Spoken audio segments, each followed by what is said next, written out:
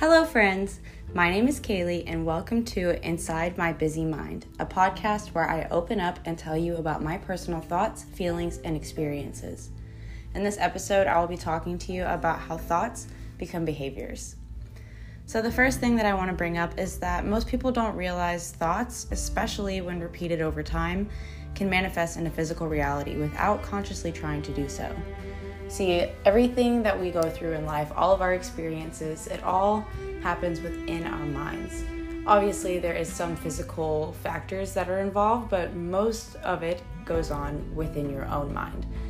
So over time, these thoughts can play a huge role in the way that you act and the way that you feel. So when a thought enters our mind, it often feels as if someone is actually speaking to us. We don't differentiate this voice in our heads from any other person, and therefore much of the time we accept these thoughts as if they are undebatable. You know that voice in your head, your conscious, that's constantly talking to you? Most of the time you don't really think about it as being part of you. At least I don't. When I say we or you or our or anything like that, just know that I'm talking to the people who this does apply to. If this doesn't apply to you or you can't really relate to it, then I'm not specifically speaking to you. But if you can, then that's who I'm talking to. So most of the time, at least for me, this voice in my head, it feels like a third-party voice. It doesn't feel like it's connected to me. I mean, it does. It is connected to me. It's my voice and my thoughts. But at the same time, it feels like another person because you have a different perspective. It's a different point of view than the one that you have right away, which is why a lot of people don't listen to their conscious. They do one thing even though they believe in another. So, for example, someone who robs a bank, they know that it's wrong. They're aware that it's wrong, but they consciously choose to rob the bank. So that's what I mean when I say that your conscious is kind of like a third-party voice. It's not the one that you automatically, which it should be, but it's not the one you automatically hear. So when you have thoughts that come from this consciousness, these negative thoughts, you feel like they are just undebatable because they must be true because someone else, which really it's not someone else, believes it about you. So negative thoughts, they tend to have a longer lasting effect on us because they make us feel a stronger emotion than positive ones. Anger and sadness and frustration, those are usually stronger feelings than happiness and pride and joy. For some reason, we latch onto these negative feelings much easier than the positive ones, and it feels like the negative ones last longer. It feels like they don't go away as quickly as the good ones do. We also tend to focus on these thoughts in our minds because they stand out. And the reason that they stand out is because they don't belong there. We're not supposed to be thinking these negative things about ourselves. Obviously, we're allowed to have constructive criticism of ourselves. We're allowed to want to improve and get better. But it's not normal, or it is technically normal. We are human beings. It's not what we're supposed to think about ourselves. We're not supposed to feel that way about ourselves. We're supposed to love ourselves and uplift ourselves and constantly encourage ourselves. So once these negative thoughts are in our minds, we focus on them, we zone in on them because they don't belong there. They're just not, they stand out. They're not right. Now, our thoughts affect the way that we feel and act.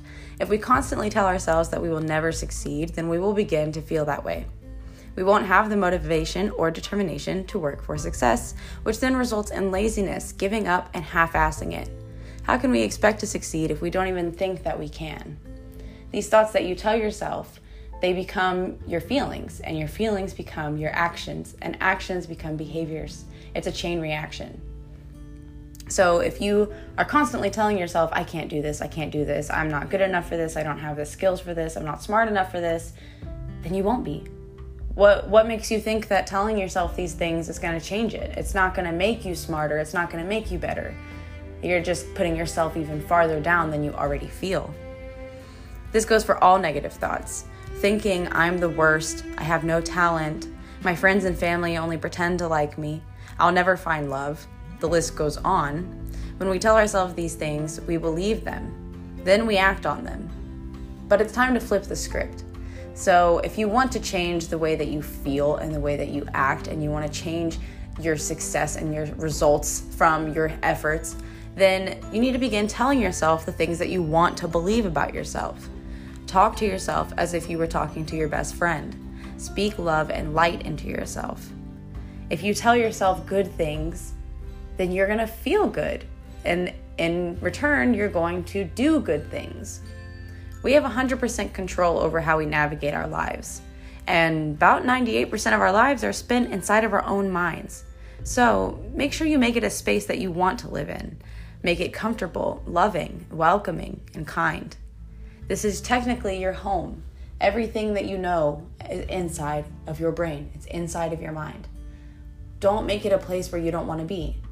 You can totally renovate. You can redecorate. You can make it a home. So to do that, you can change the way that you word your thoughts.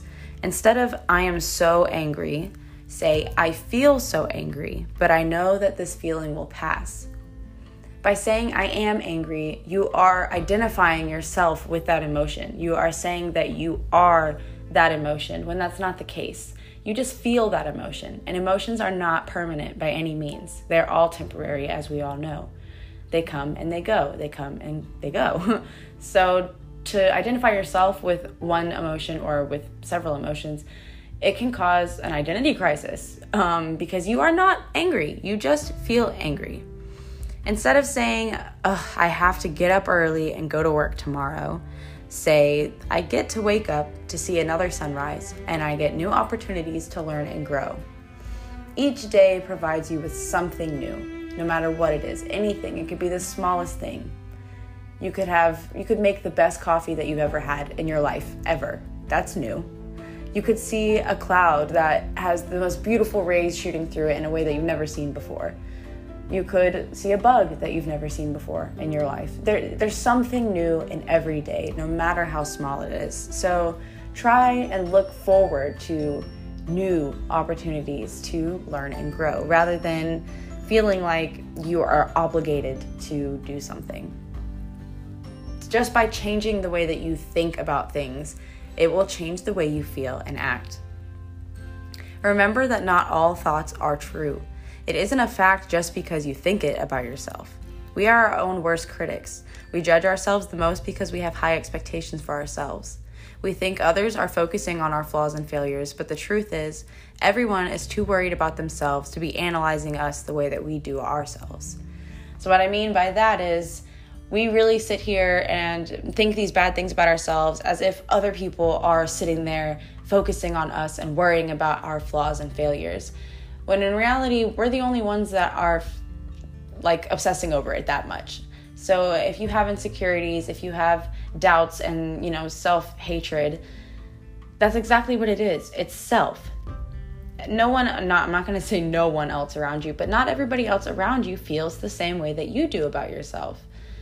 It's all in your mind, literally. Everything about life is in your mind, and you have complete control over your own mind.